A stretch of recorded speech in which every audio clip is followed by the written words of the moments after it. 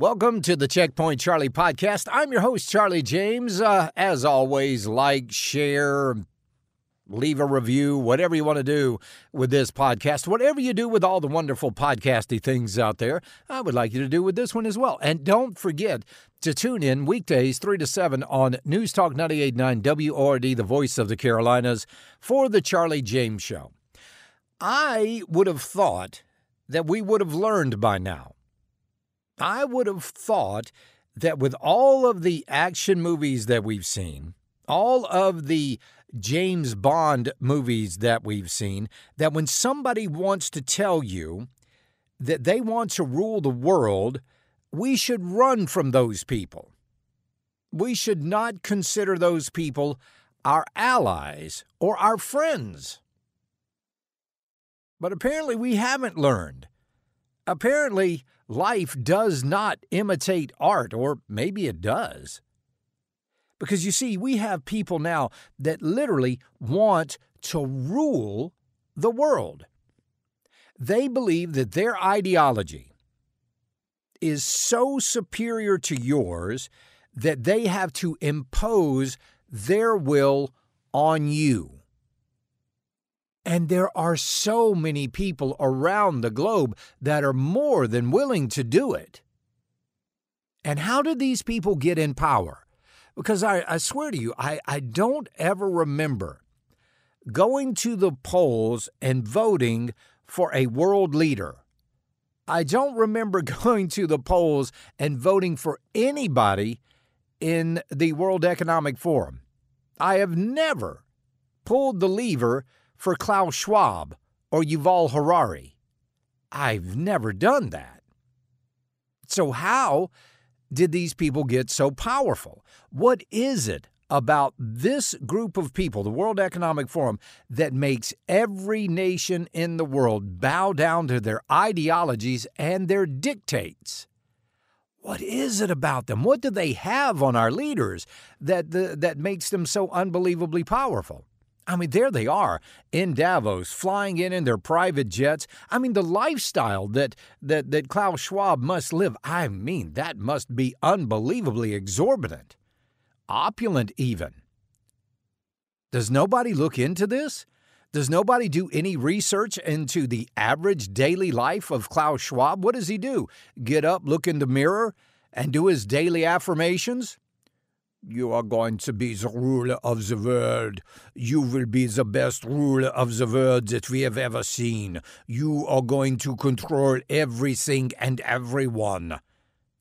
Are those his daily affirmations? I mean, I remember there was another little German guy not long ago that also wanted to rule the world, and that didn't work out all that well for him. It took a world war to get rid of him. But all throughout history, we have seen these people that just want to be the rulers of the world. Why? I'll never understand the hubris, the arrogance, the pride in this. I mean, I've got enough problems just taking care of the house, making sure the yard is cut. The shrubs are trimmed and they it's too much. No, you don't, I don't think I could take care of the world. But these people, that's exactly what they want to do. They want to impose your will on you. And recently, we've been hearing a lot from them lately. You see, they used to hide in the shadows. They used to be in these secretive groups like the Bilderberg Group or Bohemian Grove or all of these things that you hear about. But now they're out in the open. And now they're saying the quiet part out loud. Even the World Economic Forum, with their website, on their website, it states, you will own nothing and you will be happy. Well, if we don't own it, then who does? Well, they do. They own it. They want to own everything, along with BlackRock and Vanguard and all of these other giant hedge funds and money managers. They're the ones that want to own everything, and they want to make the money off of you. But that's not just about the money. It's about how you act, what you do on a daily basis. And they're using environmentalism to do it. Over the past few years, for a long time, we've heard about vegetarians, right? That's been a lifestyle for a long time. But then we amped that up into veganism. And I read a story on the radio today that about this woman whose daughter got lice, and she was sent home from school. And the woman says she's not going to do anything about her daughter's lice because she doesn't want to kill the lice because she is a vegan. And since she's a vegan, all life is precious, even the parasites that are just completely infested in her daughter's hair. She's going to leave them alone. I promise you, I have no idea how that's going to work out for this kid. But social services definitely needs to give that family a problem, because if this woman is not killing the bugs in her daughter's hair, do you think she's killing the bugs in the cupboard? You think she's killing the bugs in the laundry room or in the garage? No, she's not. They're probably running rampant. Ugh, I couldn't even imagine living in such an environment. That's why I think a lot of this stuff is really and truly born from some sort of a mental illness. It has to be. Not wanting to get rid of the lice in your daughter's hair? Yeah, there's definitely something wrong going on there. But bugs are really the topic of today's podcast, because they are what the folks in the World Economic Forum and others, the Greenie Weenies, all of these environmental groups, they want to use bugs as your food source. And this is becoming more and more accepted with a lot of people around the planet. They want you to eat mealworms. They want you to eat crickets. And Lord knows what else they've got coming up with, because bugs are definitely part of their menu for the future. Will they be eating bugs? Probably not. They'll probably be dining on that wonderful Wagyu steak or some really good salmon somewhere, or some of that wonderful, wonderful sushi-grade tuna. That's what they'll be eating.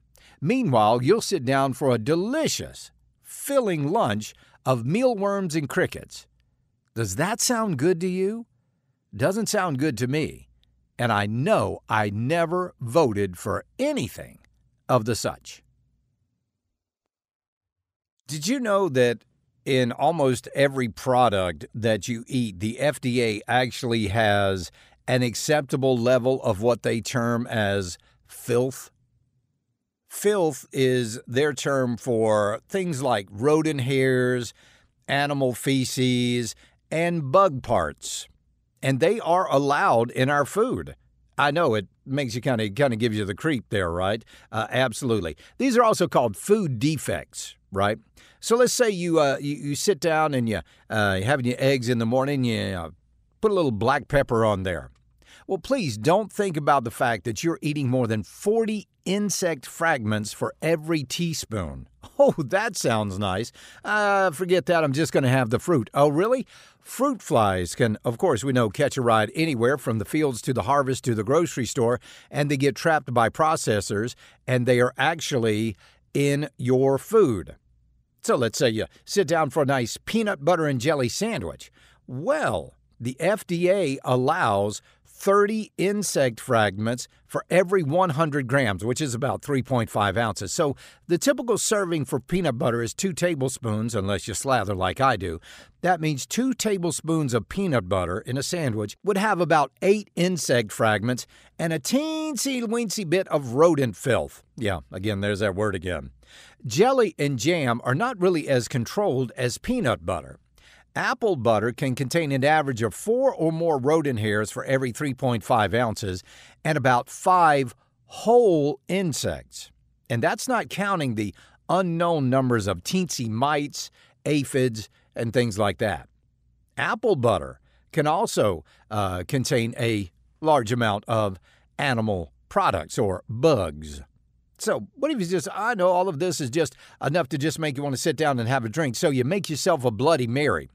Bloody Mary can actually contain up to 4 maggots and or 20 or more fruit fly eggs. Am I grossing you out yet? Because I'm grossing myself out here just a little bit. But this is going to be the new normal. This is what they want. They want you to consume bugs to save the planet. That's what they want you to do. The real thing that they want to do is get rid of nitrogen fertilizer. That's the big thing, okay? You get rid of the nitrogen fertilizer because nitrogen grows food. But in that process, it also gives off a lot of methane gas. Well, so do cows, and they want to get rid of those too. In fact, in Ireland, they have just required the culling of 250,000 cows that would have otherwise, now these aren't sick cows, these aren't diseased cows, these are cows that are perfectly fit for meat. But the Irish government decided for the sake of environmentalism, for the sake of saving the planet, they're going to cull 250,000 cows. Now, just imagine you're a dairy farmer in Ireland. And by the way, Irish dairy products are some of the, if not the best dairy products in the entire world. And they want to get rid of your cows. Same thing going on in Norway. They want to do away with the cows there. They want to do away with the nitrogen fertilizer. That is what makes food grow. So without meat to eat and without the farms producing food, what else is left? Well, of course, it's the bugs. They want you to eat bugs. And they want you to do it really, really bad. In fact, they're starting to push this on you. If you will look on some of your products that you get, there's actually a terminology in there in some of these guys that actually is kind of a workaround for saying this product contains bugs or edible bugs, but that's exactly what it does. It contains edible bugs. But in order for you to eat bugs, they need to get rid of some of your other options. I mean, how many food plants did we see catch on fire or have mysterious circumstances happen over the past couple of years? Over 100 food processing plants have either been have caught on fire or something else horrible has happened. In fact, 2 food processing plants have actually had planes crash into them. What are the odds? Well, they're not that good. I'll guarantee you that. So they've got to remove your options. So say you want to sit down and you don't want your bugs. You want a nice, juicy steak. Well, listen to what this guy with the World Economic Forum says. So I'll give 2 examples. So one is that people eat too much meat, right? And if they were to cut down on their consumption on meat, then it would actually really help the planet. But people are not willing to give up meat. Yeah, some people will be willing to, but other people, they may be willing to, but they have a weakness of will. They say, wow, this steak is just too juicy. I can't do it. I'm one of those, by the way. So, but so here's the thought, right? So it turns out that we know a lot about, we have these intolerance to, for example, I have milk intolerance. And some people are intolerant to crayfish. So possibly we can use human engineering to make it the case that we're intolerant to certain kinds of meat, to certain kinds of bovine proteins. And there's actually analogs of this in life. There's this thing called the Lone Star tick, where if it bites you, you'll become allergic to meat. I can sort of describe the mechanism. So that's something that we can do through human engineering. We can kind of possibly address really big world problems through human engineering. That's right. You heard him right. Bioengineering. They're making these Lone Star ticks. And listen, you will not be able to convince me that Bill Gates and some other people are not behind this. I mean, Bill Gates is the same guy that put genetically modified mosquitoes in Florida and in Texas. And where all of a sudden is malaria popping up? Yeah, you guessed it, Florida and Texas. So this guy says it is possible for them to take whatever gene makes you allergic to meat and give that to people so that they will automatically have an aversion to meat. I mean, after all, you don't want to eat anything that you're allergic to, right? You'll die. Just ask anybody with a peanut allergy or a shellfish allergy what happens if they come in contact with it. But that's what they want to do. They want to bioengineer your body to reject meat. Well, what's going to be next? Are they going to bioengineer your body to reject fish, to reject vegetables? Don't think that's not around the corner, because it absolutely is. These people are just that evil, and that is the only way that you can describe it. They are evil, they are arrogant, and they want to rule the world. And they want to do it with bioengineering. They want to change human physiology, not to be more free, not to be more happy, not to be more prosperous, not to be more fit or healthier. No, they want to bioengineer the human anatomy to serve the purposes of their ideology. That's what they're really looking at. They're looking at a complete society of robots, just like we talked about in the last podcast, Robot City. That's exactly what they want. They are going to decide what is best for you. And then they're going to try to alter your genetic makeup to make you that way. That's coming. What I see now is really, have you ever planted a garden? Then you put your seeds out and you kind of watch your seeds and you keep an eye on your seeds and nothing happens. And then all of a sudden one day you get these little green sprigs popping up.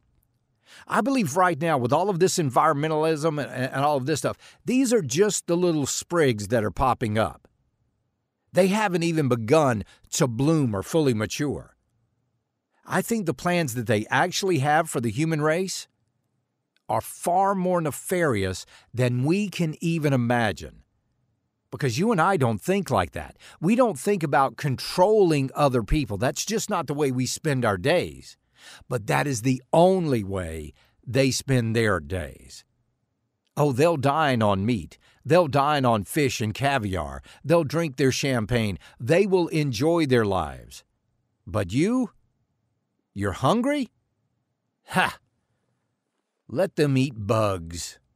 This is the Checkpoint Charlie podcast.